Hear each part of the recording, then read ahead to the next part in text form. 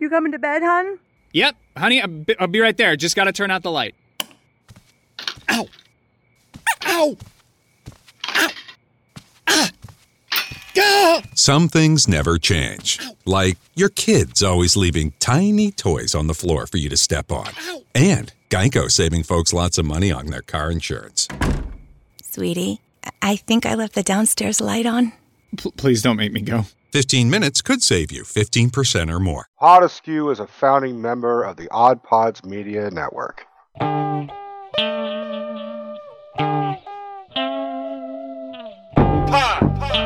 Askew. Pod Askew. Pod Askew. Pod Askew.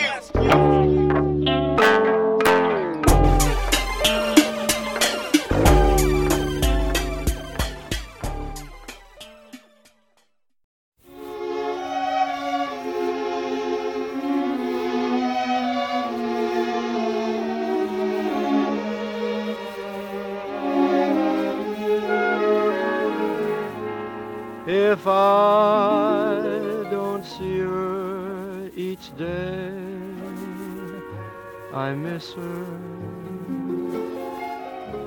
Gee, what a thrill each time I kiss her. Believe me, I've got a case on Nancy with a laughing face. Welcome, everybody, to the Pod Askew podcast. I am CJ, and with me is my hetero life mate, Rico. Hey, guys. So, I apologize in advance. This is not going to be the happiest of episodes, but... Sorry, I didn't mean to laugh. No. I mean, look, there is going to be some humor in this, but it's more of like bittersweet, depressing, ironic humor. Yeah. So, first things first, my mom, Nancy, died. And I'm trying to be a little bit blunt about it in the sense that she didn't pass away. She was fucking stolen from me. And, you know, I've been talking about my mom for years, obviously, but I've been talking about my mom for years on Pod Askew and Get Vocal and, you know. Hell, I think she interrupted a few. Yes, she's interrupted more than a few episodes as well as a few phone calls between you and me, which unfortunately is the extent of your interaction with her. Yeah, I don't know if you heard the New Year's thing, but I mentioned that on... Yeah. No, I caught that, and I do appreciate you giving the moment of silence, which is super ironic because it's Nancy. Well, yeah, but don't. Yeah, I hear you. So I mean, I've made this joke to, like, you know, close friends and family members who really knew Nancy. I'm like, she finally shut the fuck up. Like, it's really awful, but like, this is what it took for mom to take a moment of silence. So, all right, let's start at the beginning. First off, like, people have been asking how I'm doing. I'm dealing. I'm sort of handling this very head on. I'm not in denial. I'm sad. And I'm still kind of in shock, but I'm still acknowledging it's happening. I don't want to say, you know, anything that'll trick myself. The exception with how I feel is Maxwell. Unintentionally, I don't blame him for this. This is just one of those brain fart early in the morning kind of situations. He called me from mom's cell phone. Ooh. Yeah. So, and for like a split second, everything was back to normal. And then I thought about it, and I was like, motherfucker. Pun intended. Yeah, right. And I answered the phone, and I was just like, hello? because, you know, I've been very adamant. I don't believe in an afterlife, but for like 1 second, I was 3, and like I thought I was going to get my mom back for like a second. I don't know why, and I'm not trying to lighten, or lessen what you're dealing with, obviously, but I'm suddenly taking it a moment when, oh Christ, I can't remember which one of the movies it is, but Jay hears a voice and he looks up and he's like, Lord, and it's not, it's Dogma. Yeah. Oh, okay. There you go. So. No. I'm wrong. It's No, Clerks 2. Okay. Yeah. Right. When what's her face is on the roof. That's it. Thank you. Yeah. Well, yeah. When Becky's like, "Hey, assholes," or whatever hey, morons, or whatever the fuck, then they're like, "Lord." Yeah. It is kind of like that in retrospect, but it's so okay. At the beginning, I spent Christmas Eve with Nancy and Maxwell and a couple of her friends with Stephanie, and we had a great dinner. And my mom called me that day. She was like, "Any chance you want to come here early?" And I'm like, "I mean, I guess I can." She's like, "Because I would really appreciate it." I'm like, "Oh shit, all right, Mom." So that was like at 1 o'clock. So I'm like thinking, okay, early means like 4, right? Because dinner is presumably like 6:37. So I call her again, like maybe an hour later, and I'm upstairs, and Dad had offered to give her a bunch of apples and persimmons and pomegranates from the land. And so I called Mom. I was like, "Hey, Mom, do you want any of these apples and pomegranates and all that shit from Dad?" And she's like, "I don't give a fuck. I think you're on your way." I'm like, Jesus. Okay. She's like, "If you want to come earlier than what we discussed about, I would really appreciate it." I'm like, holy shit, what the fuck? So I grabbed a bunch of stuff. We got there. As soon as we walked in, Mom said, "Hi, nice to see you. Merry Christmas. Get your ass in the kitchen right now." And she put my ass to work, dude. Like I had to, do all the mashed potatoes, and I was her, kitchen bitch boy. Her bitchin'. Yeah. And that's one of the last things I've done with my mom was, because I've been cooking here and experimenting and getting better at cooking. She was like, "All right, we're gonna put your fucking expertise to the test, motherfucker. You get in there, you make mashed potatoes." So that's what I did. I even cut my finger. So I actually, it's fucked up. I have a scar from the last time I saw my mom. There you go. Physical and emotional. Yeah, right.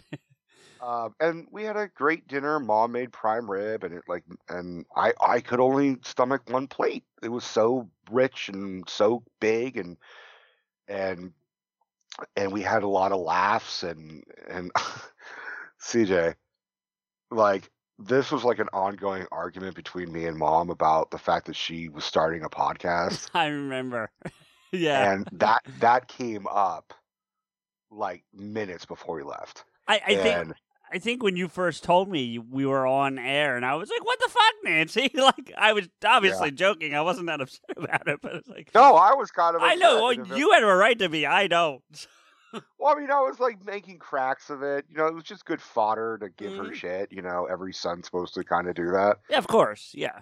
And so, but I was like, I mean, her friends were around, so it's another audience for me. And I'm just like, "Mom, like, not for fucking nothing, but like, you should have named it Pot Askew, right, so you could fucking give me some money." And a lot of laughter about that. And then here's the fucked up thing: she never listened to Pot Askew. The bitch won the argument. Yeah, like she won. Like I can't like. She like ended that conversation, and there's nothing I can do about it. Look, we've had some people go to some extremes to not listen to the show, but dying's a little far, I think. I'm just saying. Yeah, right? Like you can love or hate us, but don't die because you don't want to listen. Right? I mean, come on. And it was good banter. And she said this, like, she's like, "Well, you guys talk too much. If I want to listen to you guys talk about Marvel and cry, I'll just have a conversation with you, Rico." And I'm like, and then I said, like, "Well, Mom, how long do you think a podcast episode is typically?" It's like, I don't know, 30 minutes. I'm like, well, I mean, you could just listen to 30 minutes of Pot Askew and then I'll leave you the fuck alone. She's like, what is that? The intro? Yeah. So And sometimes I know she's not. Yeah. she's not- clearly mom had some wit. Do you know what that tells me? That tells me she listened. She didn't listen to the recording. She didn't listen to the thing that we put out on iTunes or wherever. She listened through the No. door. She just sat there and Yeah. listened to the door when you were there. Or she would open the door and like offer me a milkshake and be like, oh, sorry. And I'm like, no, shut the fuck up. No, but I'm saying my point is that she stood outside that door more than you realize listening to us do this. So Christmas Eve, we argued and then we left because out here in California there's still a 10 o'clock curfew. Well, In fact, you're really supposed to be shut in. You said argued, and I'm assuming you're referring to the listening to Pot Askew. Yeah. You can't really. I mean, I for the audience at least, I want to stress. I think anyway, and correct me if I'm wrong. It's more of a tongue-in-cheek argument. You weren't like arguing. It was. No, It was teasing at worst. So yeah, it Yeah. was an Abbott and Costello routine. right. It was, No, you know, because when you say arguing, and if people don't, know, I know your relationship with Nancy. They don't. So. well, don't get me wrong. I argued plenty with Nancy over the Sure, years. I mean, but I'm saying about that topic. about that, yeah. Christmas Eve was a very good last time. All things considered, it Sure. was.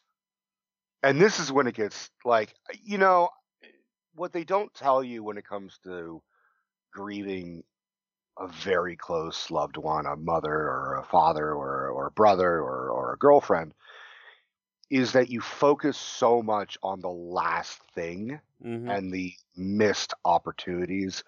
So Steph forgot her purse that night. So mom came out the following day and you and I would get Vocaline, We're always doing something. but I didn't see her. Yeah. And mom first called me and I ignored the call because I was in the middle of recording with you. Yeah. And it's not, I mean, for Get Vocal, it's a little different. I could have just said, hey, I'll be right back, guys. Oh, sure. My mom's here. Sure. But if you and I were recording, a normal thing, I could have been like, hey, Siege, just 1 minute. Yeah. And then the audience wouldn't be none the wiser. I But probably didn't wouldn't have do known that. it at all with my editing. So, Right. Yeah. The audience would have not have known any of that. So I just ignored the call. Mom knocked on the door. Steph, got her purse, and mom brought over like other things, like toilet paper. The last thing my mom gave me was toilet paper. Well, I mean, it is still in high demand, so. Yeah. Ironically enough, I think I used that toilet paper for other leakage of the face as opposed to leakage of my ass. Right. But and That's then the last time I ever want you to mention anal leakage on this show ever. leakage of the asshole, yeah. So that was it. It's so fucked up that I kind of focus on the fact that I missed my mom's call and I wasn't here to see her one last day. Yeah, and I don't. I'm not even trying to come close to turning this into anything about me because it's not. This is about you. This is about Nancy. But like when you told me that, because you told me that day of The day of, yeah. yeah, and for what it's worth, I kicked myself for like 2 days over that because if I didn't have you wrapped up in this, the 10 billion different things that we try to do with this show. You would have had the time. But to I do also that. have to look at it from like, would that have been as good of a final goodbye as No, that's- opposed to Christmas Eve? Right. No, I Some know, banter, Yeah. some good food. and I kind of looked at it the same way, which is why it was only for like 2 days that I, And trust me, that So- wasn't my primary concern. I just want to stress that Of too. course, yeah. I get it, man. Trust me, I get it. So Christmas Day night, I watched a couple movies and then conked out around 4:30, 5 a.m. Typical time for you. Yeah. Right. And then I woke up to a phone call. Like the worst phone call no one wants, right? Mm-hmm. And it was Maxwell freaking out. And I don't think Maxwell's going to listen to this, but it scared me. And he was fucking panicking, and he said, "Rico, there's something wrong with your mom. I don't know what's going on. She's unresponsive." Like, Jesus, like that's heavy, and that's heavy to do, to call a son and say your mom is unresponsive. Right. And so he was trying to tell me where the hospital was going to be. Like, so what had happened was mom woke up at 4 a.m. and made coffee, which was a frequent thing. And then she would like have coffee because she would like get like caffeine headaches or caffeine withdrawal headaches. Sure. Yeah. So she apparently, and she was complaining about a headache for like 3 days, but we all kind of thought it was The headache. Christmas stress, Sure. or something. And she wasn't like me with a migraine. She was normal, but she was occasionally like, I got this fucking headache, which clearly, added to that. It made more sense for her to be like, I need you to come out here early to help me cook because she had a headache. Sure. And so she had this headache and she made coffee and then went back to sleep and then woke up at like 6:30 screaming. And Maxwell was sort of half asleep and she was screaming and she was clutching her head and then she was complaining about her heart and her head, and then her scream reached a pitch and then she stopped. And she was unresponsive, and the way Maxwell described it, she was trying to gasp for breath, but she wasn't able to, which they couldn't find a pulse. So eventually the cops and the medics showed up, and they tried to revive her, and they couldn't find a pulse, and they found a pulse, and they lost the pulse, and they found the pulse. It was like the worst fucking game of Where's Waldo. And then they found the pulse and they said, all right, we're going to transfer. I don't understand fucking why they transferred her all the way to Oakland, which is like a 25-minute drive, as opposed to, I don't know, the hospital around the corner. But I don't think it would have made any difference. Right. But it was just a weird. Right. Like, hey, we're going to go to McDonald's. Well, there's one literally across the street, or you can go across town. What the fuck? Are they exactly the same? Yeah. Well, then why the fuck are you going all the way out there? I could actually argue the McDonald's thing, but that's a different. I'm getting off. Yeah. So Maxwell, we're calling him. He's calling us, and it's. I had a moment of morbid clarity. I knew it was over before I had gotten to the hospital. Before I had even seen her. There's no real getting back from that. If your pulse is flip-flopping like that, it's really bad. There's really no easy way of kind of coming back full strength at that point. Right. I mean, some things happen. Some people get through it a whole lot easier, but I just knew in my gut. Like when Steph and I pulled up to the hospital, I was in the car and I just said, Steph, my mom's going to die today. And she's like, you don't know that. I'm like, I fucking know that, babe. Like, it's over. She's going to die today. And, there's always that little voice wanting to say, no, Rico, you're being stupid. Stop being so morbid. Your mom's going to make it. And no, the realist, the cynic in me was just like, nope, this is going to be a really bad day. And I was right. Maxwell at that point called us and he hadn't even left. And he was like, I'm trying to find all your mom's paperwork. And I said, fuck the paperwork. Get your ass out here. Forget it. We will figure it out. Like, who gives a shit? Right. Let's just be near her. So I had to say, you got to get on the road, dude. Like, we're already here waiting. We don't know what the fuck is going on. And because it's COVID, we weren't allowed in the hospital. Right. They're like, you got to wait outside. So I'm like outside at the emergency room entrance, hanging with the security guards, just chain smoking.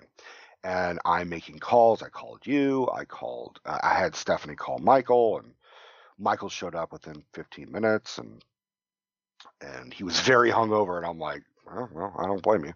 He's like, no. He's like, no, I was just hungover because of Christmas. And I'm like, again, I don't blame you. I'm glad you're here. I don't care. And then Maxwell showed up, and he was frantic. And I mean, there was a lot of pacing in the parking lot, chain smoking, and just worried and not knowing. And then I saw an ambulance in the parking lot yonder, and I kind of ran over, and I said, did you come from Pinole? And they said, no, those guys did. So I went over to them, and I said, did you guys come from Pinole? And they're like, yeah. And I'm like, you have my mother Nancy? And they're like, well, we don't have her. She's inside now. And I said, okay, so what information can you tell me? And the guy was like, well, we did find a pulse. And he said, I want to clarify that doesn't mean she's okay. We found a very weak pulse. Right. So, okay. And then, so we're all standing outside. Michael shows up. Other people show up. My brother Joel showed up to bring coffee to everybody. And he was just like, what do I need to do? And I'm like, we need coffee. I've gotten 3 hours of sleep. And I'm just running on pure adrenaline and stress. So he brought us coffee, and he was just there. And then the doctor kept coming out and saying it's not looking good, but we've got her on a breathing machine. We're going to keep her as comfortable as possible. But then they kept throwing the fucking words DNR at me, which easily are my least favorite letters right now. The irony is that I got a D and an R in my fucking name and an N in her fucking name. Yeah. Well, but I mean, if those were her wishes, Brian, those are her wishes. I mean, for years, she told everybody, don't leave me on a machine. I don't want to be alive on a machine. Yeah. I mean, as you being you, the other side of the fence, the other side of the coin, whatever you want to call it, it's not, you're like, well, fuck her wishes. That's the thought. And I get it. You know what I mean? But at the end of the day, you have to respect. That's what she wanted, so. I knew what she wanted, and the thought really didn't occur to me to keep her alive for my own selfishness. It was just, okay, let her go. If she's not feeling pain, then what's the difference? The only people that are going to have pain is us. Yeah, for sure. So I didn't have to pull a plug or anything. I just confirmed, yes, if her heart stops, then, activate the DNR, whatever. Yeah. Deactivate my and then the doctor came back and he says, okay, so she has passed. We did not, we did administer the DNR. We didn't, we unplugged her, blah, blah, blah. And she has now passed. Maxwell fucking practically collapsed. Like he was having a severe anxiety attack where it was fucked up for him, but it was good for me and Steph because it was something to focus on. Right. Yeah. Like, dude, you need to breathe in through your nose, out through your mouth. You need to look at me. It's sad, but you cannot lose it because I can't have you wind up in here too. Yeah. He was minutes away from that happening. Like he was they put him in a wheelchair and pulled him inside for him to have a moment alone and collect himself. His parents, because he's on the phone with his parents, and his parents are, 80 years old, whatever. And they're on the phone with me and they want to, say, hey, we're so sorry what's happening, but can you do something for Mike? He's freaking out and we're really worried about him. And I don't think you've ever said his first name before. I don't think I ever knew it, honestly. His name was Mike Maxwell. And Maxwell's his last name, so. And I just flat out kind of said, like, guys, I can't take care of your grown son. Like, I'm right. You're dealing with my own shit. My mom. Yeah, like, I'm sorry. Like, there's something I could fucking do about this. Like, you're his parents. You take care of him. Offer some console and shit. I mean, I love both of them, but like, I was not in the right.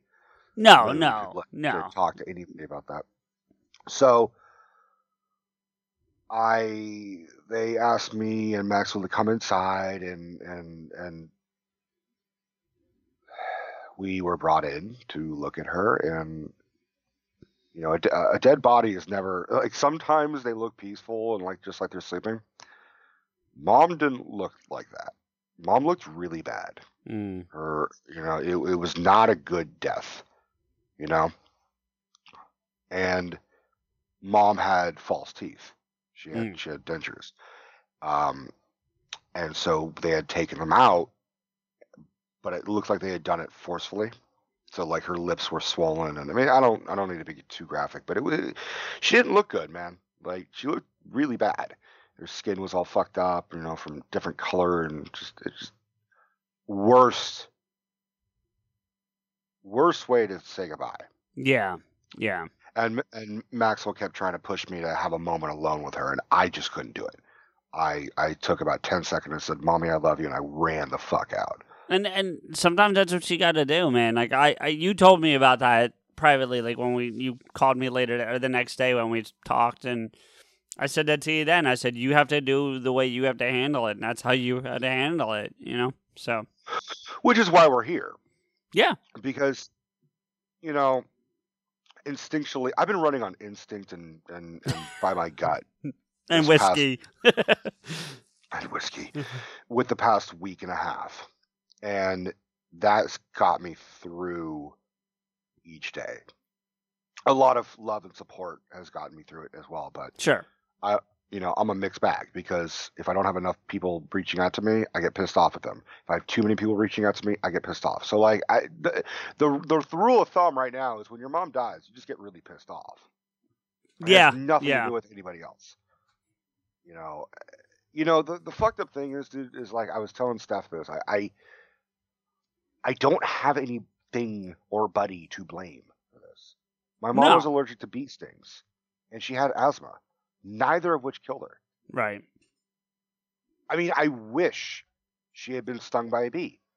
If my mom was gonna die regardless, then I could fucking say I hate bees for the rest of my life. I gotta be honest, I'm not a fan anyway. Yeah, I mean, I'm with you, but like now I mean, except for the fact that they keep the oxygen moving throughout the air, I'm good for that. But outside, yeah, but I mean, I was perfectly content with never eating honeycomb cereal ever again or something, you know. Right. But I can't do that. Ultimately, what happened is my mom's brain said, "Fuck it." Like, how do I blame that? How do I get angry and sad and blame that? So, when I got out of the hospital,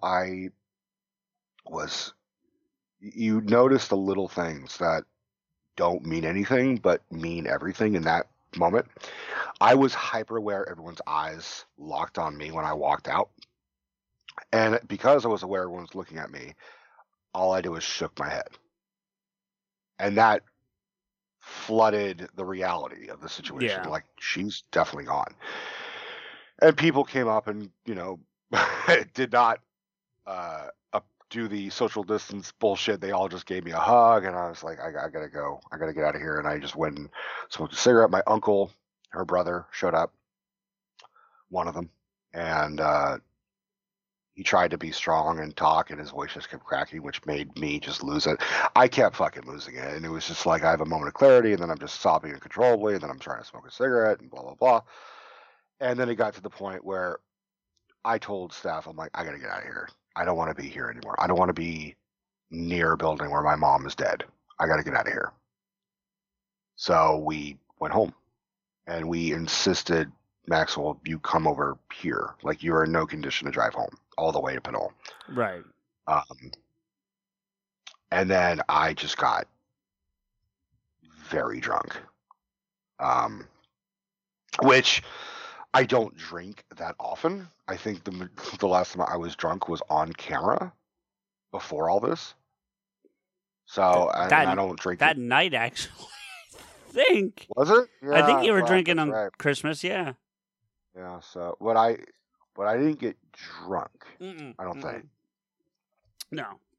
Yeah, but I got very drunk, and it was more of like me telling, like, Michael's like, "What do you need?" I'm like, "I need alcohol. Go with Stephanie, go get burgers, like, for people if they show up, like, just have some burgers and get me booze." And he did. And that was hard. Mhm. Just sort of like I went upstairs to tell Dad. I mean, Dad had already known. Michael called him for me. Okay. But I mean, before we left, I went upstairs and I woke him up. I'm like, Dad, this is bad. I gotta go. Mom's in the hospital. I don't know what's going on.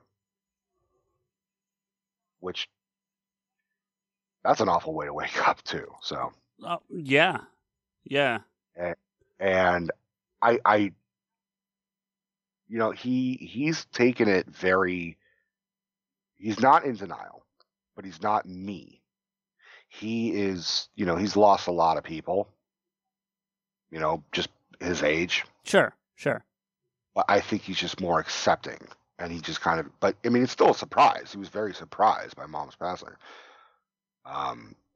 He was just kind of, well, this is what happens, and I'm like, no, this is not what's supposed to fucking happen. And I couldn't really sit with him because he wasn't giving me the emotions that I wanted.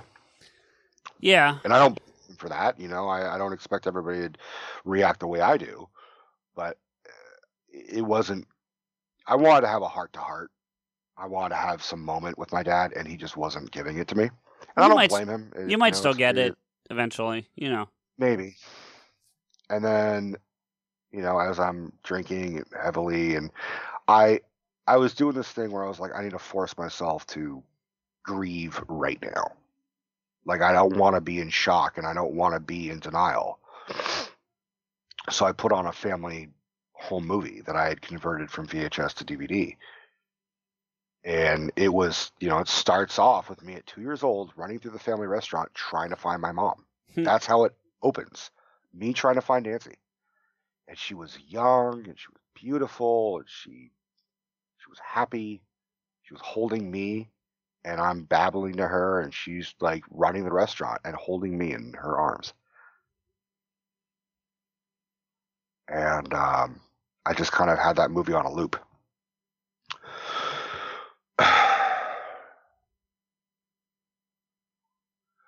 So that was the day of, and then I think I fell asleep at like 6:30 or 7 o'clock or 8 o'clock at night, and I woke up at like 3 in the morning, not drunk, not hungover, just numb. And I was by myself. Steph was already asleep, and I made a Rika's rant about the situation, just my own thoughts, which people kind of gave me shit for, and I'm like, first off, fuck you. They're like, I can't believe you did that. I'm like, I can't believe you give a fuck this much. I won't go as far as to say I can't believe you did it. I was surprised to see it so soon. But not in a way where I'm judging or being critical of you. It was more of just, that's the last thing I would thought you would have done to deal with it at that moment. Do you know what I'm saying? So, yeah. Well, let me put it this way. That was the second take. Okay. Again, gut instinct, I felt like I needed to do it. I felt like I needed to say it out loud and be alone and talk to an unbiased audience. I mean, the reason why I did Rika's Rant to begin with was to help with anxiety and depression. Sure. This was as anxious as depressed I was going to get.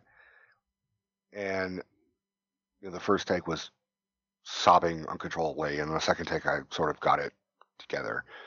And it was also just a way for me to kind of just explain sort of what's going on without having to make another phone call or get another IM or another text message and have to explain to my mother's second cousin twice removed who she happened to love dearly. Oh yeah, mom died. I really didn't want to go through that again and again and again, because the problem is, as much of it's not really a problem, mom knew everybody, and mom loved most of them, and every single one of them loved her. Thankfully Maxwell took a lot of the brunt of the phone calls and all that shit, but like 99% of them were like, you have no fucking clue how much she meant to me. She would, if she found out my relative died or if I was sick, she would show up unannounced, uninvited, with chicken soup or chocolate, or she would clean my fucking apartment. she would just, I say she was everyone's Aunt Nancy, but she was my mom. Yeah. And I think the next day was not fun either. But like, my cousin came and he lost his mom 3 years ago or so. And he's 2 weeks younger than me. So his mom and my mom were pregnant at the same fucking time. In fact, I was 2 weeks early. So I was almost supposed to be on his birthday. So he and I had this weird fucked up kinship where we both lost our moms at a very young age. Yeah. Not young. We weren't like 7 or whatever, but No, it's still pretty damn young for the norm. and he lost his mom younger than me. Yeah. Because it was, he lost his mom 25, 26, something like that. And that's whose ashes we helped spread when you and I were doing an episode, and we had spread her ashes and we spread my grandma's ashes. Yes, I remember that. Yeah. So that ultimately will be the next eventual final step for mom. Is the same thing, tugboat, spreading ashes. It's just so fucked that we just did that for 2 other people, and it's gonna be for mom. Yeah. So I remember looking at the doctor's name tag when he was telling me my mom died. I was super hyper focused on that. Yeah. It was so weird. Like, I couldn't look him in the eyes. And I felt in a moment of like, I felt sorry. I felt guilty that he had to be the bearer of bad news to me. It's so fucked up. Like, that's where my mind went. I'm like, I'm sorry you have to do this to me. It doesn't make sense, but that's where my brain went. No, it makes sense, but I mean, unfortunately for him, that's part of the job, Right. So, I mean, I'm better than I was a week ago, but I'm still pretty not happy. And a lot of it, I mean, I've gone through stages. I've gone through extreme, hyper-realistic grief, and then I've gone through the numbness, and then the other night I was just really fucking mad. Just really, really mad. And I was mad at her. I was mad at the situation, but I was mad that I didn't get like the closure that I required or that I craved. Because I was upfront about this on the Mother's Day episode that we did, but like, I had issues with my mom, and she had issues that she never admitted. She tried to hide certain things from me. I'm not going to go into specifics again, but because at that point, what's the point? I'm never going to get that moment of her just acknowledging, Rico, I did a lot of bad things, and I'm sorry. I wish I could change it. That's all I wanted. And it hurts, and it sucks that I don't get that. And in retrospect, I would have that be the final conversation. We're all asked, if you could bring someone back to have like that clarity, that closure conversation, I would do anything for 1 more hour with my mom. No, I wouldn't. What I would do is I would just want her to say, I wouldn't even need an hour. I would just need like 5 minutes for her to just say, I fucked up a lot. A lot of how I raised you affected the way you are, but I try to make up for it, and I'm sorry. But I hope you can forgive me, and I hope we can, go on. I hope you don't just hold on to this grudge like you're a fucking, stereotypical Italian. And, maybe I'll get over it. Maybe I won't. I have no fucking clue. I'm running on fucking alcohol and gut feeling. But I miss my fucking mom. I'm not gonna lie. Sure. And the little fucking, like, I tried so hard to like avoid certain things, like movies and shows and shit. And I couldn't escape any reminder of my mother. It was really just fucked up. I tried watching the fucking Simpsons, not even just to laugh, just to fucking have something background because the silence was killing me. I can't be, I mean, Stephanie and I were at Maxwell's house last night, and I spent as little time inside as much as possible because the fucking place is eerily quiet.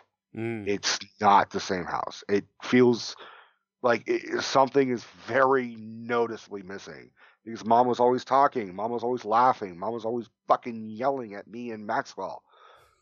That's gone. Yeah. So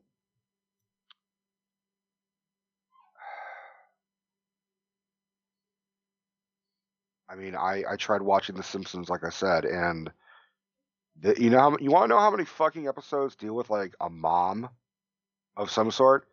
Practically all of them. Well, I mean, it is a family. Yeah, but I'm not even talking about like Marge. I'm talking about like Homer's mom. I'm talking about, I think they literally, the season finale that's currently available on Disney Plus is a fucking episode about the dog, Santa's Little Helper, missing his mom, having PTSD, and missing his mom around Christmas. Like, I remember that episode. The fucking Simpsons predicted my mom's death, for Christ's sake. Well, they predicted everything else in the world. Why not? Right. Thanks a lot, Matt Groening and fucking Sam Simon, you sons of bitches. What are you trying to say? That I'm a dog? Motherfucker? So, but that's not the weirdest thing that happened. I alluded to this when I talked to you privately the other night, but this is going to get fucking weird, okay? Mm-hmm. So the night before, when I was up late watching movies, I happened to watch a movie called The Family Stone. Never had seen it, never heard of it. And it's like an ensemble Christmas holiday fucking movie. Big fucking cast. And the premise is there's this big family that's getting together during the holidays, and the oldest son is bringing his new girlfriend, or his girlfriend that he hasn't introduced to the family yet before, and played by Sarah Jessica Parker. And of course, she's just so different from the family. She's, kind of conservative and very socially awkward and blah, blah, blah. And she's Sarah Jessica Parker and blah, blah, blah.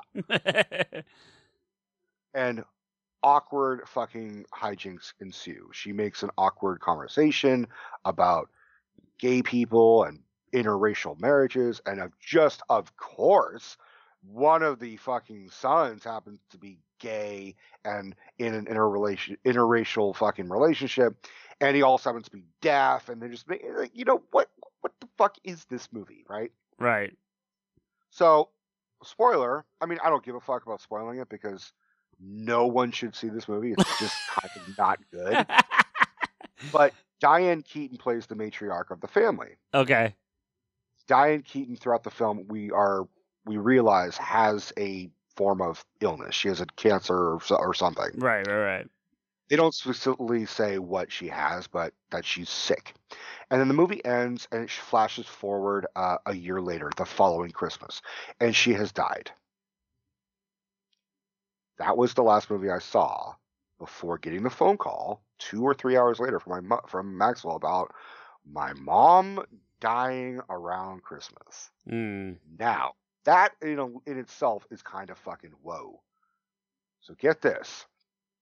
A zillion years ago, when mom got me a gift, and it was like a reel of film, like real fucking projector film. Reel to reel, yeah. And it was a trailer. And I had never looked at it because I don't have a projector. And I put it away. It was just sort of like, cool, mom, you got me something that you got at fucking whatever. So we're at Maxwell's like less than a week ago, and we're unpacking some shit and dealing with it and trying to move some stuff around. Some of it my stuff, help unpack some stuff. And we find this fucking film reel, and I look at it, and labeled on it is The Family Stone. the trailer for The Family Stone. Mom gave me this fucking thing. So this must have been after 2005 or 6 or something. Okay. I've had this movie trailer for like at least 5 years. I watched that movie. Mom fucking dies. The story is similar to my situation in a roundabout way. And I promptly threw this fucking thing in the trash.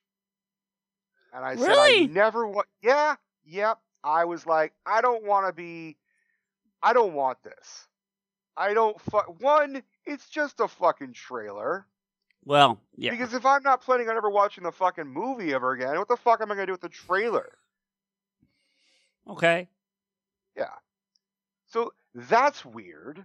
And like, I kind of was like, no fucking way. And Steph's like, what? I'm like, look, you want to know what this trailer is for? She's like, what? I'm like, The Family Stone. She's like, what the fucking fuck? I can see that. Yeah. It was weird. It was really weird. There's movies that I just can't really watch right now. The night of, after coming home from the hospital, I tried to watch the movie Love Actually, because that's my mom's favorite fucking movie. I've said it before on here. I had to watch that movie so many goddamn times. I think I even said it when we were talking about like Christmas movies, like 5 episodes past or whatever. I know. I think Like, it was. Well, yeah, you might have brought it up then too, but you certainly brought it up the first Christmas we did together, and the first Valentine's Day that we did together. Because Mom fucking made me watch that movie minimum 3 times a year. Birthdays, Christmases, Valentine's Day, Mother's Days. Like, I had to watch. I fucking know that movie. Her fucking personalized ringtone I had for her when she called me was, I feel it in my fingers. Like, it was the fucking clip song Yeah. where Bill Nye is singing throughout the fucking movie. And so the night of, I tried to watch that very drunk, and I couldn't do it. Because the movie starts with that fucking song.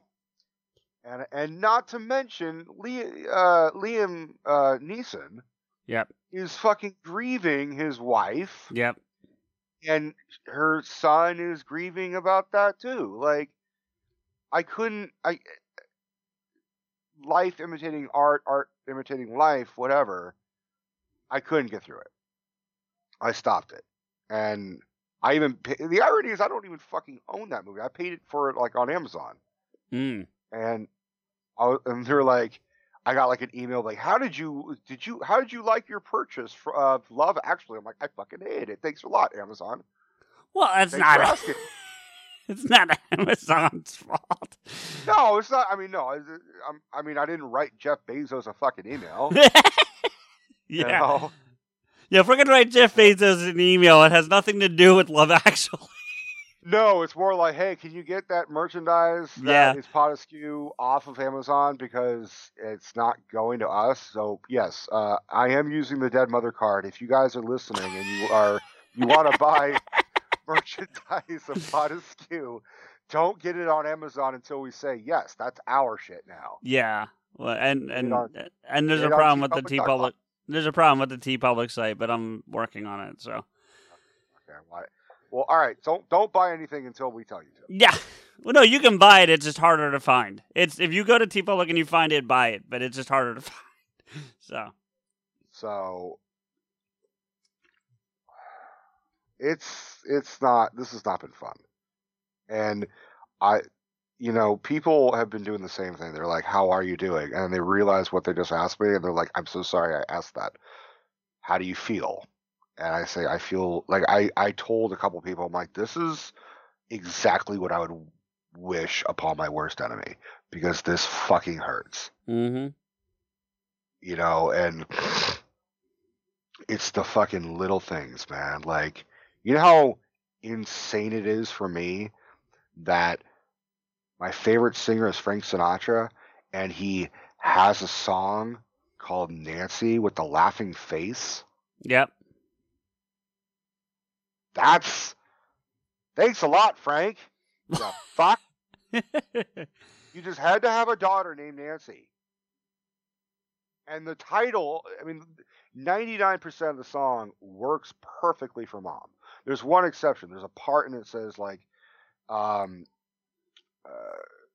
sorry for you, she has no sister, which Mom was number 4 out of 5. She had 2 sisters and 2 brothers. Well, they're all still alive. So, I mean, Michael took me out drinking. We were social distancing and all that, but like, we went up to a bar that we know, and they let us in privately, and it was just me and him and a couple other people. I'm not specifying names and anything. I know one of the other ones, but we'll leave it there. Right. Yeah. But they have a jukebox, and they said, Rico, the jukebox is yours. And I said, I need to put on the worst song right now to get through it. So I put on Nancy the Laughing Face, and the fucked up thing was like I'm trying to pick other songs to, have like a cue. So it's playing, and I'm sobbing uncontrollably, and I'm trying to pick out like Come Fly With Me and fucking other shit that has nothing to do with my mom. And I was like, I didn't plan this one out. And then, like, I sit back down, and Michael's like, you are just a fucking masochist, aren't you? I'm like, kind of. I was like, I just need to put on the worst song first. And then at that point, I was drunk and grieving and not thinking straight. I put on her favorite song without realizing it. Her favorite song is What a Wonderful World by Louis Armstrong. Oh, it's such a good song, though. So I had that be the end of it. And then but I didn't realize. I was just picking kind of random songs, because they say, oh, here's a suggestion. I'm like, all right, fuck it, Louis Armstrong, cool, whatever. And then when that song came up, and I'm like, oh God, it's her favorite song. And Michael's like, you put it on. Like, this is not on random. It's not Shaun of the Dead where it's just on random. You pick this. And I'm like, well, fuck. Yeah. So, but look, I've crawled out of a slight hole. Like, I'm still kind of like not great, and I've gotten my drinking more or less under control. I don't expect, and I would never expect myself to become an alcoholic or to have too much of a binge for this. I think I'm entitled to a week. Oh yeah, yeah, but yeah. Listen, I've been wanting to kind of just sit back and let you, I've thrown my comments here now, but I've been trying to let you just have your moment here and because you deserve it. But I've been down a similar road. It wasn't my mom, and I'm not going to pretend that makes it equal because it doesn't. But I have lost my dad. You know this. Before we met. It's a slightly different thing because he was sick, so we saw it coming, and there's a huge difference between sudden and being able to prepare. Yeah. It doesn't mean it sucks any less, but you can. Of course not. You can at least, because what you're dealing with and what I dealt with my son-in-laws is you're dealing with grieving and the shock. It's a double whammy, right? Because you have to deal with the shock of, okay, this has happened, and then the grieving on top of it, and it's really hard. I found it really hard, especially, and I was younger than you, but I wasn't too much younger than you, so and that's why I don't refer to it as she passed away, because your dad passed away, right? Mom died. Yeah, like you said that. The words are very important to acknowledge, right? But I'm not trying to take away anything from your dad. I mean, well, that's not even where I was going though. My point for all of that was that, like, some of these things you're talking about, like the Sinatra song and Love Actually, and some of these other things right now that aren't sitting well. From my experience, at least, eventually come around the other side. Do you know what I mean? Where you're not wanting them all around all the time, but when you hear them or you see them or whatever, it doesn't. It still to a degree makes you sad, but it also triggers those happy memories that you remember. Yeah. So hopefully that'll do that for you. Eventually, I'm gonna have to fucking watch Love Actually next year. Like that's gonna have to be at least part of a Christmas tradition. And yeah. that's the other bitch of it, is that because of the curfew, Steph and I had to leave early Christmas Eve. Yeah. We were supposed to watch Love Actually, but we didn't. So I think in part that was also why I was trying to rewatch it, the day of or the night of, because I'm like, I owe it to my mom, and I'm like, I don't know shit to my mom, Well, It was owes just a strong word, but it's something you wanted to do. I wanted to, again, maybe I'm being a masochist, but I wanted to face it head on, and which leads me to, I did get to see her body one last time. I had to, I appreciate the coroner and the mortician. The mortician actually knew Nancy. Like he knew her for 30 years. He was like a family friend. I'd never met him as far as I know. He says he's seen me when I was a little kid, and I was like, well, fuck, everyone saw me. As you said earlier, she knew fucking everybody. That's what I'm saying, man. Like, and she was a bartender, so like there were plenty of times where I was at the bar, just sitting and eating clam chowder or chicken strips, and people would come in and have a drink and say, oh my God, that's your son. Hi, Rico. And I'm like, what? Who is this? Who's this other person my mom keeps introducing? Like, a conversation with mom was literally this. She's smoking a joint, right? The entire time. So, do you know my friend Kelly? Sure, Mom. Who the fuck? And I'm like, who the fuck is Kelly? I don't know who. And I'm just making I'm sure my mom knew a Kelly, but it's not the point. I'm just making of a fucking. And she's like, so Kelly came in the other night. I'm like, that's cool. And she's like, and she brought in her friend Rob. You know Rob, right? Everyone knows Rob. I'm like, who the fuck is Rob? It's like, so Kelly and Rob are here. They had a couple gin and tonics, and they were hanging out. And then Richard came in. I'm like, who the fuck is Richard? She's like, you know Richard. Richard's known you forever. And I'm like, I don't know who the fuck. Who are these people? Like, what are you talking about? And then she would take a puff off her joint, trail off, and then be like, what was I saying? And I'm like, I don't know. You're not listening either. God damn. Like, one of us has got to pay attention to this fucking stupid story, Mom. And it was every single time. And then when I'm trying to tell her a story, she's like, all right, hurry up. Wrap it up, Rico. I'm like, at least I have an ending. My stories have a fucking ending. Yours just trail off in the fucking who knows God. God knows. I can't even fucking say that properly. Who knows where? Speaking of which, on that New Year's thing, I don't know how much of it you heard, but I actually said I would send thoughts and prayers to Rico, but he doesn't believe in that shit, so we'll just send thoughts. So yeah, I did catch that. That was, and I'm not against people who want to say thoughts and prayers. No, I know that. It was my way of just, But the bitter atheist in me is like, well, if what you believe, like, if you think thoughts and prayers could help, then if by your logic, if there is a God, he took my mom. So fuck you.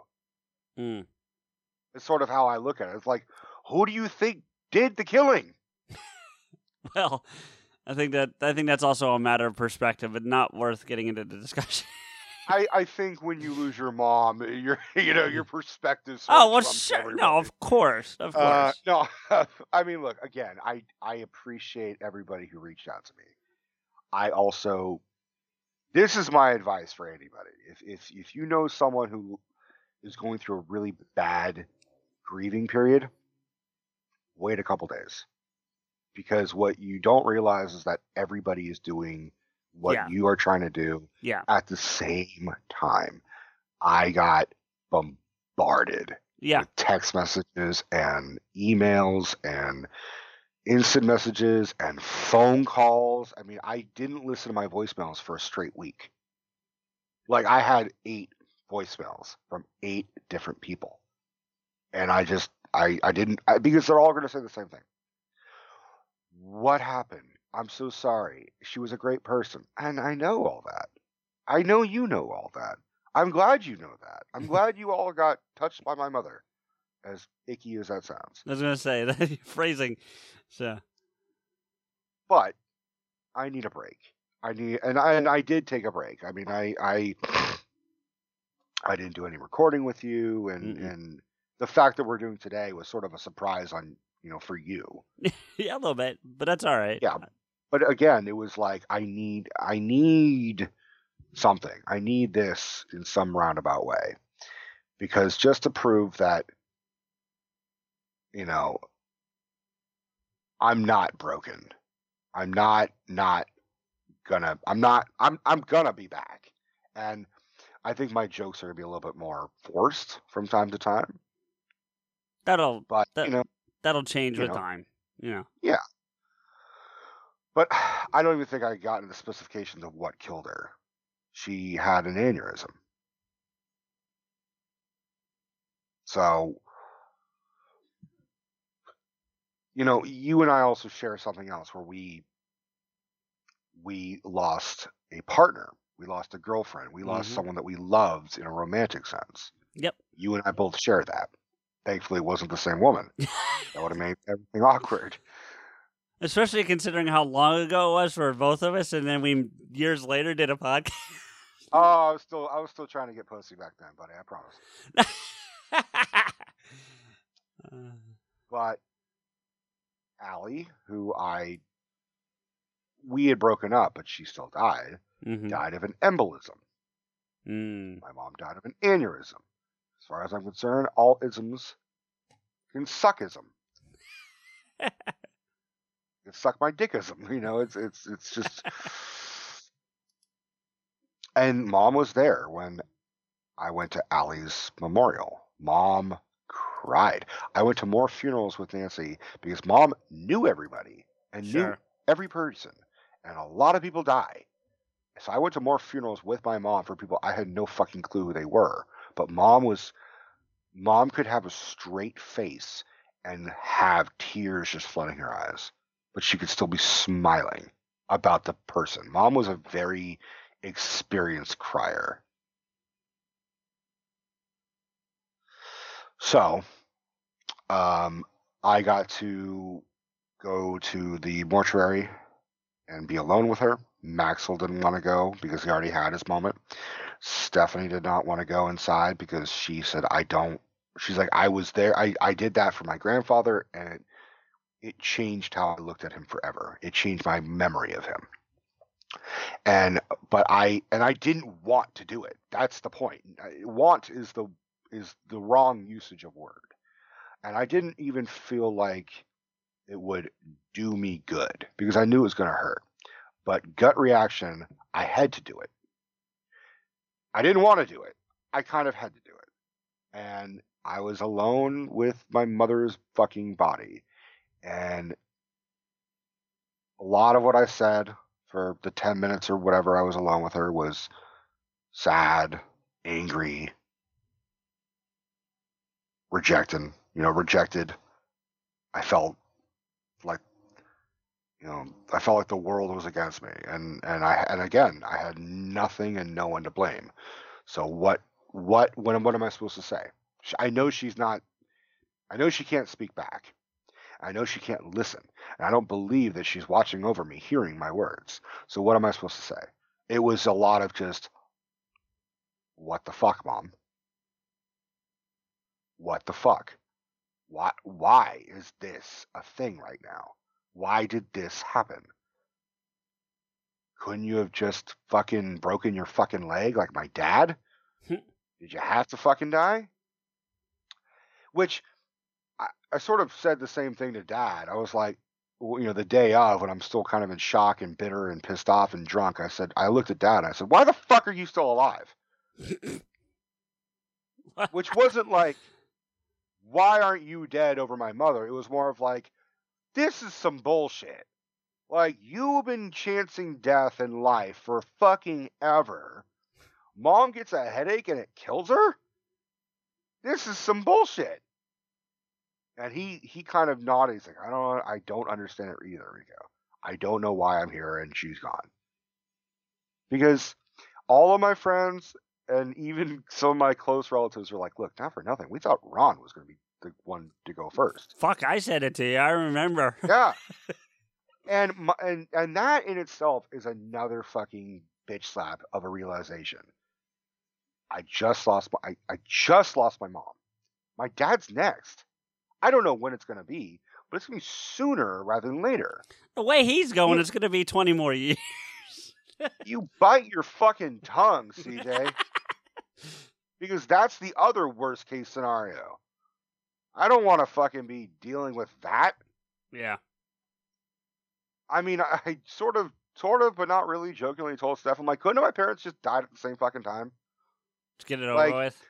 Yeah, couldn't they have just, like, decided that they were going to have an affair, and then, like, the hotel blew up, and then everyone's really fucking sad and angry and really confused?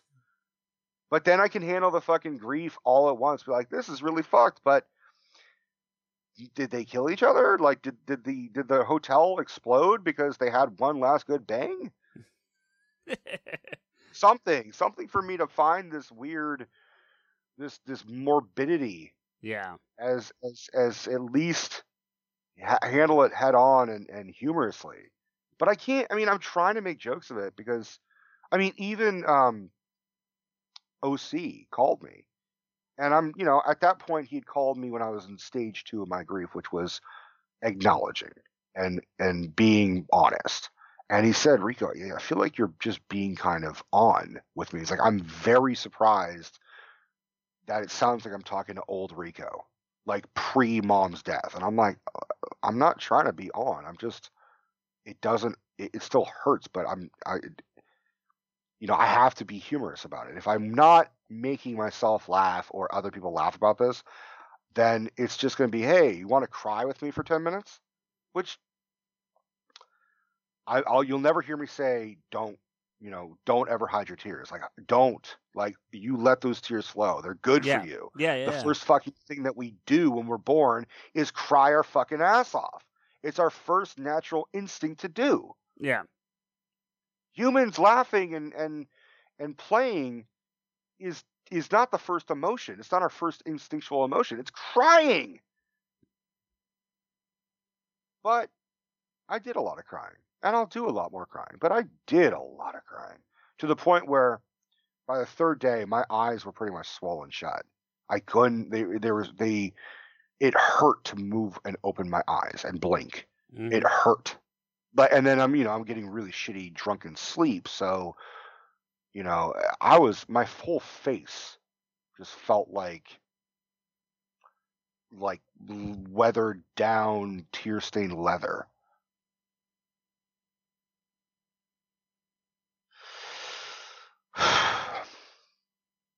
And she was young. She was 59. Yeah. She didn't reach 60.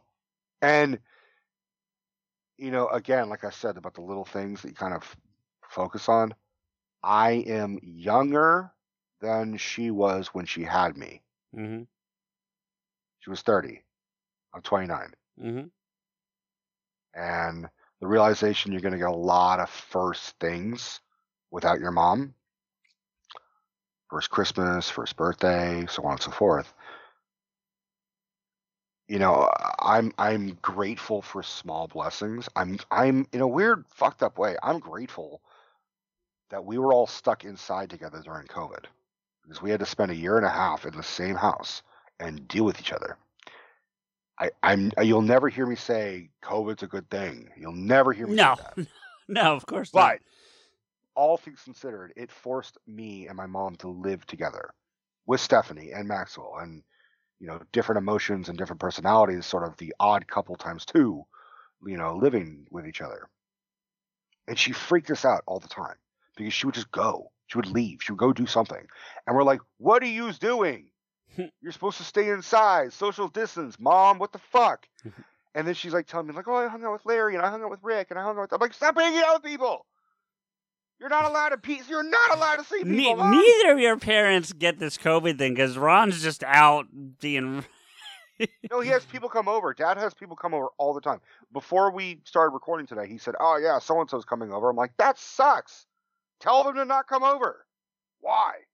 Because why are people over? Yeah. Oh, I'm like, and that's the other thing. It's like, people are like, was it COVID that, took Nancy? And I'm like, no. I can't, do I, in retrospect, wish COVID took her? Kind of, because then I could, like, in my own state of mind. Look, I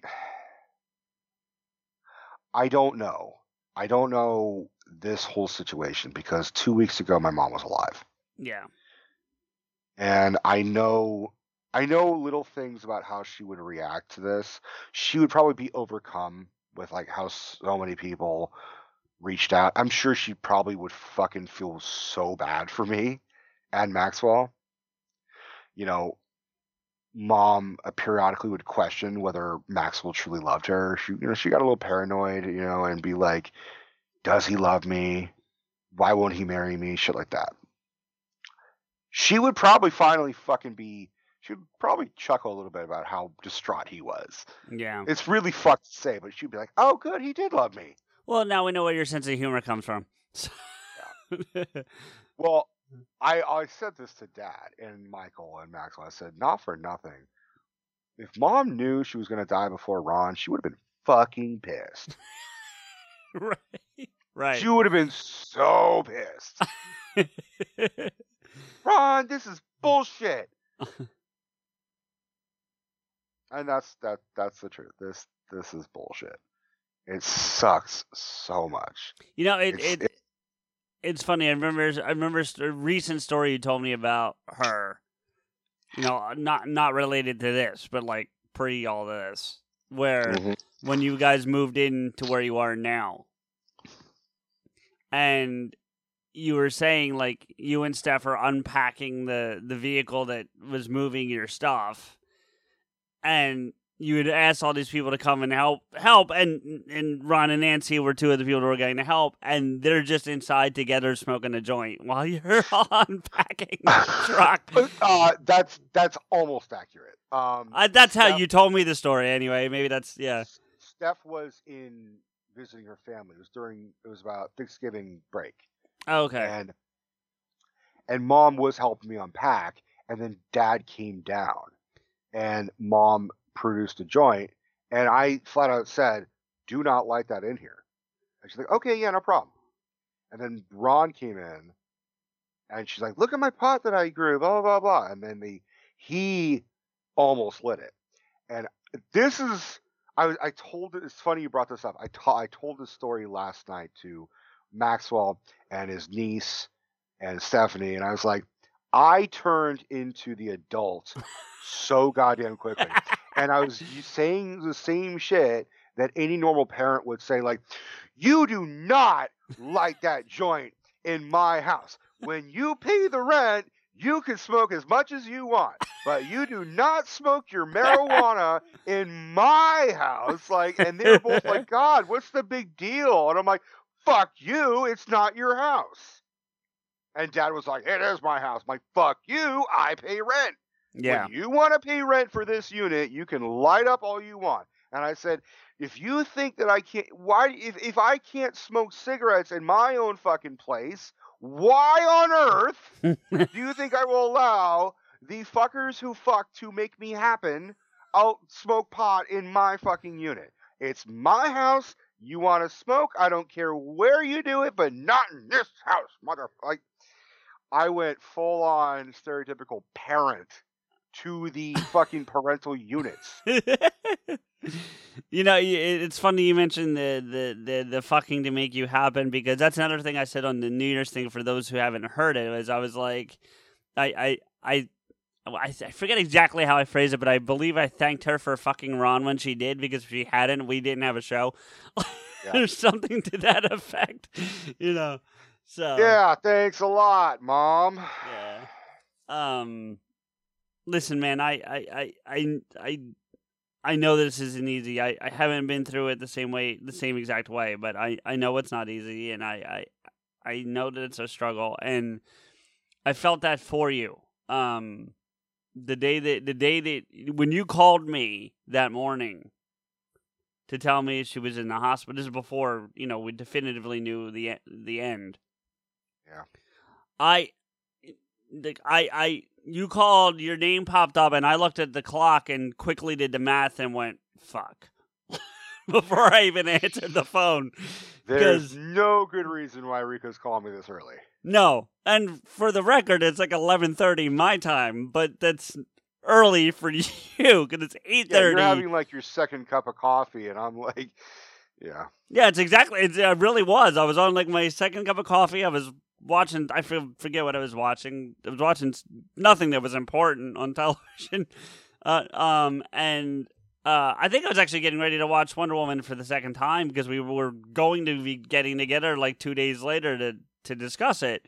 The following day or something. Yeah, just as part of the plan, and I pick up and you tell me the whole thing, and then I went on, and then I went on with my day because what am I gonna do from here? Right. Not that I don't care, but what am I gonna do? So I'm with you. I'm doing things around the house, and I'm actually texting with Steph because I know that you're just not going to be paying attention to that, which makes sense. So, like, I'm not, that's not a thing. It's just like you do it with you. Steph can kind of be the reporter and kind of keep me in the loop a little bit on what's going on. And, so she was giving me updates every so often. And then, ironically, you texted me before she did to tell me the end. I think all I said was she's gone. And you literally both sent me the same sentence. Not even close. I mean, it's almost like Steph cut and pasted off your phone and sent it to me a second later. Like it was rapid fire, bang, bang from you and then from Stephanie, which was still kind of the irony that I just thought that was funny. The irony in that, how quickly they came in and it was basically the same sentence. And for what it's worth, man, and this was strictly for you, I just sat and wept. Yeah. Because you're my friend. And you're more than my friend, Rico. We're family. You said that to me the other night privately. We're family at this point. As often as we talk to each other, we're family. And I couldn't be there. I couldn't get out there. Even financially speaking, just this monster bullshit that the world's dealing with. I couldn't get there. I for lack of a better phrase, prayed that Michael was there. I'm glad he was there. I prayed that Alex and Joel were there, and I'm glad they were, Yeah. And of course I know you had staff, but yeah. Steph's been very helpful. I'm sure. I won't get into the things that I was afraid of if Steph wasn't there. Trust me. But there are things I was like, oh, thank God Steph's there. Right. But yeah, I felt for you, brother. I did. I've tried. I mean, I called the next day, and maybe that wasn't the smartest move in the world, but I called the next day just to check on you, and then I tried to give you your space. So. No one has done anything. No, wrong. I know you're not saying that. I mean, whether I answered, that's not a reflection of anybody. If anybody's listening to this and I did not return your phone call, not a reflection on you, but tough shit. Like yeah. Like there's nothing really and that's what other people were saying to me, like, Rico, fuck other people. Like if people are bent out of shape because you didn't return their call, fuck them. It doesn't matter who they are. Whether it's CJ or Michael or your fucking uncle or whoever, and I'm just throwing people out there, but like, it doesn't matter. Right now, you know what you want, what you need, and how to do it, and everybody's different. So if someone says, "Oh, when I lost my dad, I went through," fuck you and your fucking dad. No, not you. Right. But like, it's different, and I've never experienced this.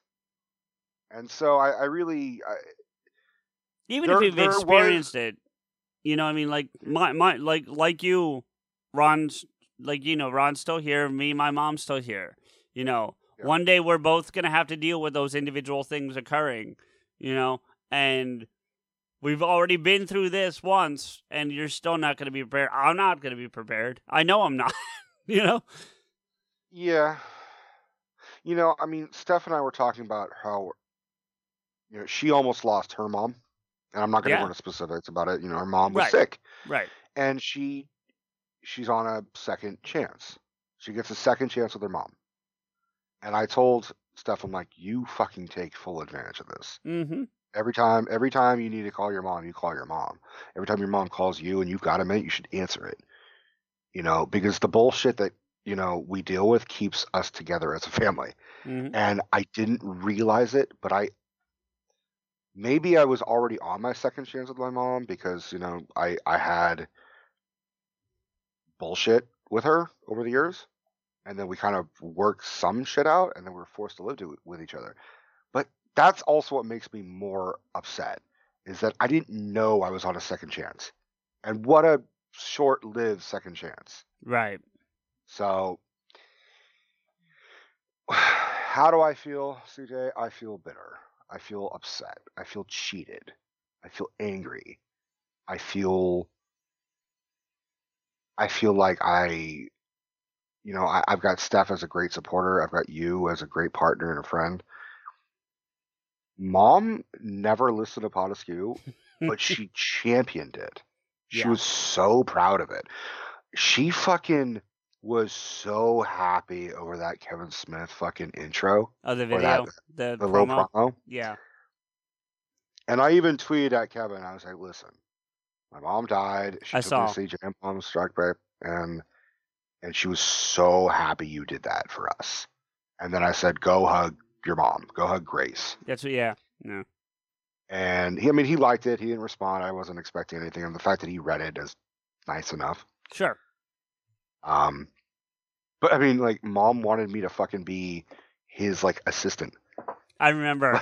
He told she kept that story. saying, I want you to be his assistant. I want you to move to LA and live with Kevin. I'm like, that's not how Hollywood works, lady. And so when I sent her the fucking promo, and at the time it was sort of hush hush, I was like, Mom, you and Max will get to look at this. Don't share this with anybody. Not that my mom knew how to share that with anybody. Sure. But she was like, now you can do it. Now you can, work for Kevin. I'm like, fuck that. He's working for me. Well, not exactly. He did a promo and I didn't pay him shit. I got Kevin Smith to do slave labor. Yeah. So no, I remember. And there's no specifics to share, Rico. But even then, if you want me to edit this part out, I certainly will. But there were countless times when you were living with her that I would call you about one thing or another show related, and you would have me on speaker, and I knew I was on speaker, so it wasn't like it was some surprise that I was on speakerphone, but I would be on speakerphone primarily because we generally include Steph in all our show conversations because she tends to give us a different perspective on what we're figuring out. And every so often, I'd hear this other voice just come out of nowhere with an idea of what we were just talking about, and it would be Nancy, and it'd be like, "Oh, hi, how you doing?"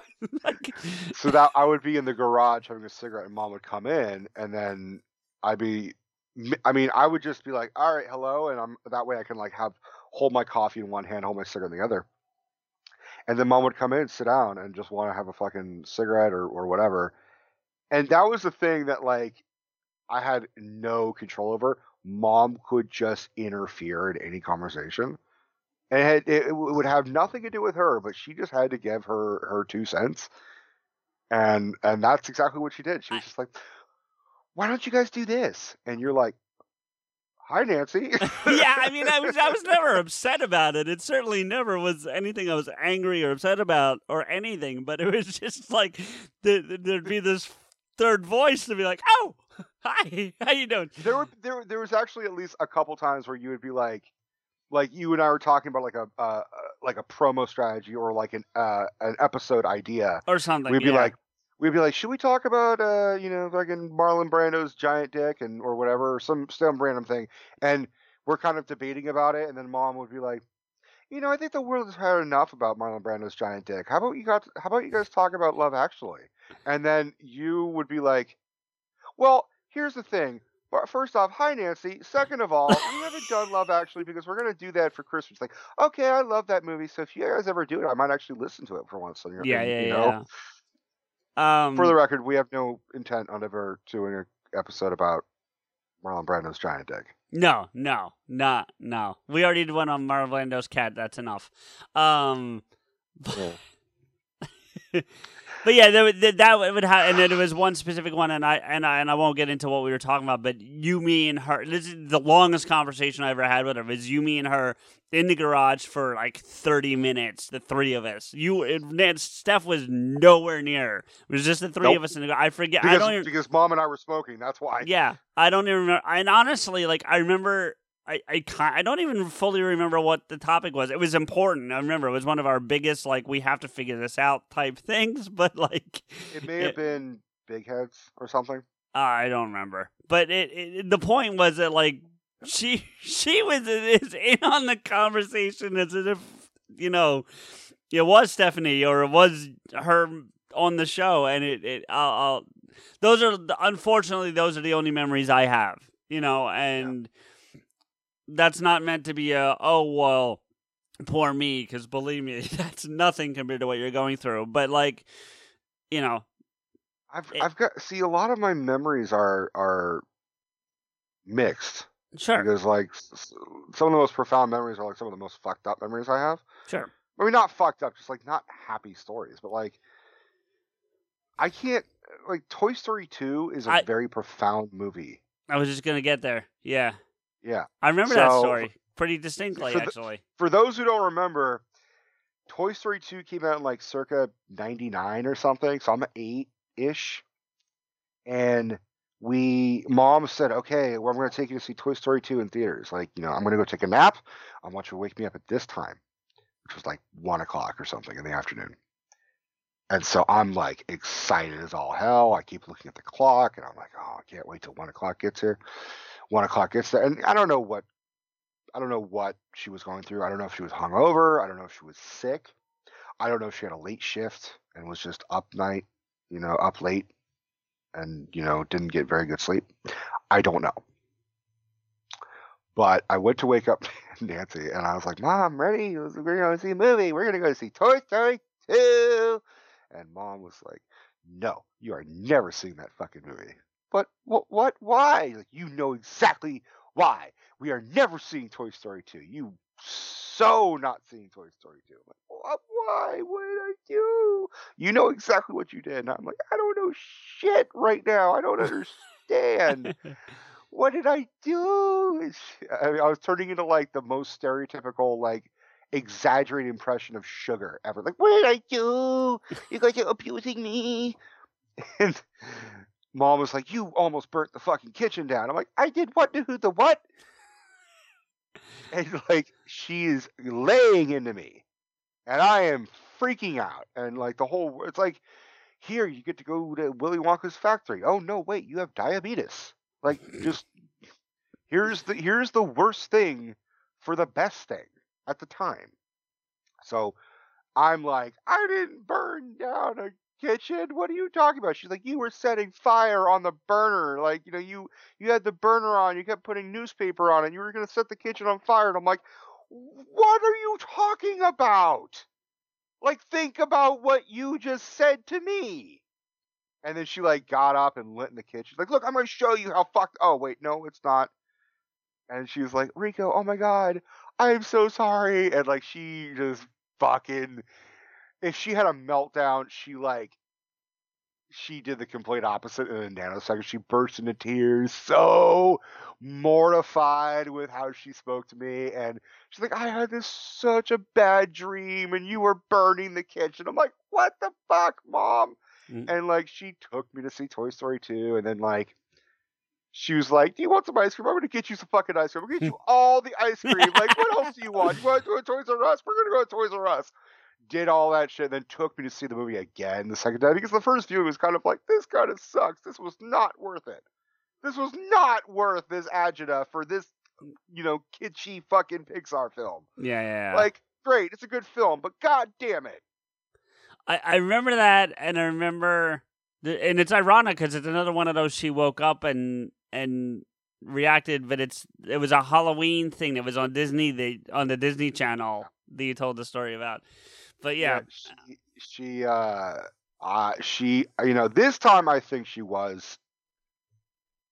No, you said she had the flu. I remember you said she had the flu. Well, you said she had the flu. I don't know what she had, but my suspicions were she was sick, brought on possibly by something else. Probably just hungover. And then, when you're hungover, you can get easily sicker and more, and feel worse, even if it's just a bug. And sure enough, it was like the 13 days of Halloween during the fucking Disney Channel or some shit. And for the first time, Halloween Town was it. Yeah, like, that was, yeah. And I'd seen trailers for it for the past couple months, and I'm like excited, like this looks awesome. And I'm like, whatever the fuck I was, 8, 9, whatever years old. I'm like, this looks cool as shit. And I didn't bother Mom. Like periodically I would check on her and be like, Mom, do you want anything to eat? Like, you want some water? You want aspirin or something? She's like, no, just let me sleep. So I spent the majority of the day, just watching TV all day, just cartoons. And then I was getting ready. I'm like, okay, 8 o'clock, it's going to be Halloween Town. And Halloween Town is about to start. And it has a very similar opening intro, sort of, to the movie Halloween. Yes, that's, yeah. It shows like a jack-o'-lantern kind of with like the candle inside glowing and shit. And Mom, that is when Mom decides to fucking wake up at 8 o'clock at night. And she says, what are you watching? I'm like, I'm watching Halloween Town. She's like, no, you are fucking not. Takes the fucking remote, changes channel. And I'm like, what, why? And she's just like, you can't watch that. It's a scary movie. And I'm like, it's not. It's with Disney. And she said, why don't we watch something on Disney Channel? I'm like, it is on Disney Channel. And she's like, what the fuck? Why is Halloween on Disney? I'm like, I don't know why it's Halloween Town. Mm-hmm. And she's like, oh, honey, I'm so sorry. Yes, of course you can watch Halloween Town. I'm like, fuck you. This is not worth it. This is not worth it. Like, and that's how I sum this whole thing up. Like, all the bad memories and everything. All the good memories. I wish I had more. This is not worth it. The life I had with my mom, I'm grateful for it. But if I knew it was going to be snatched away like this, it's not fucking worth it. It sucks beyond relief. And maybe I'll change my opinion, in a week or 2 weeks or a year or whatever. But right now, my mom was fucking stolen. And I can't even fucking like get Liam Neeson to fucking break some fucking heads and get my mom back. Like, see, this is one of those reasons why I don't believe in a supreme being, because good God, I would fucking be like, me and Liam would fucking go to heaven and be like, you bring I don't know who you are. I want Nancy back. Like, like whatever I gotta do. But that's it. She's, I think, fuck, dude, I think tomorrow she's gonna be cremated. Like, that's the harsh realities. My mom did a lot of smoking and always had ash land in her lap. And now her lap and the rest of her is going to turn into ash. Like, it's so fucked up. She became what she smoked. Like, one of my friends even jokingly said, like, we should take some of your mom's ashes and like put it with some pot. And I'm like, fuck you. Okay. Like, baby. She would have gone away pretty easily. I don't know if it would be smooth. For what it's worth, I think there's some serious like health implications for doing that. So my recommendation too is don't do it. I mean, I don't think so. I mean, I don't know. And there's a lot that I don't know. I don't know. Yeah. I don't know how. And for those that are listening to this, we primarily did this because, while, yes, I do appreciate every single person, saying they are sad for me and they're sorry for me and blah, blah, blah. I don't want that to be the next focus for the next couple weeks. So, like, next Get Vocal, I know it's going to come. I know, all of my friends, all of our friends and all of our fans are going to reach out and be nice. I appreciate you. I appreciate every single one of you. Let's leave it at that.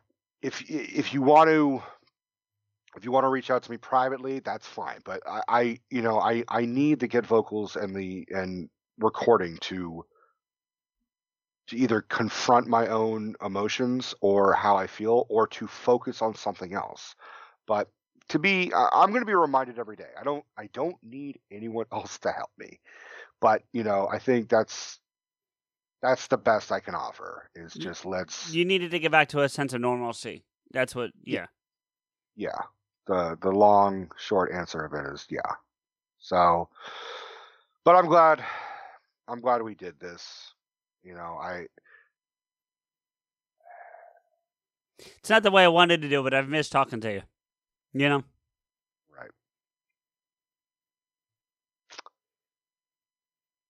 All I could say as a final, the final words of this episode is, if you have a mom, call her, tell her you love her. If you don't have a mom but you have a dad, do the same thing. If you don't have either, get a fucking cat or something, or hug your loved ones, because I am positive in telling you that some people just get snatched. You don't get to have a long goodbye. You just get to deal with the fact that people go really quickly. So, love your parents.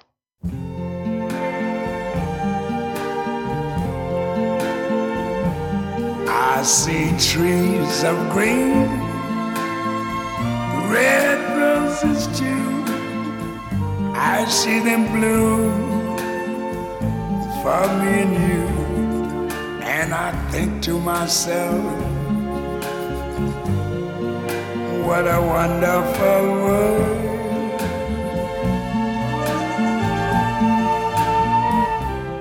Finding the right person for the job isn't easy. Just ask someone who hired a lounge singer to be their office receptionist.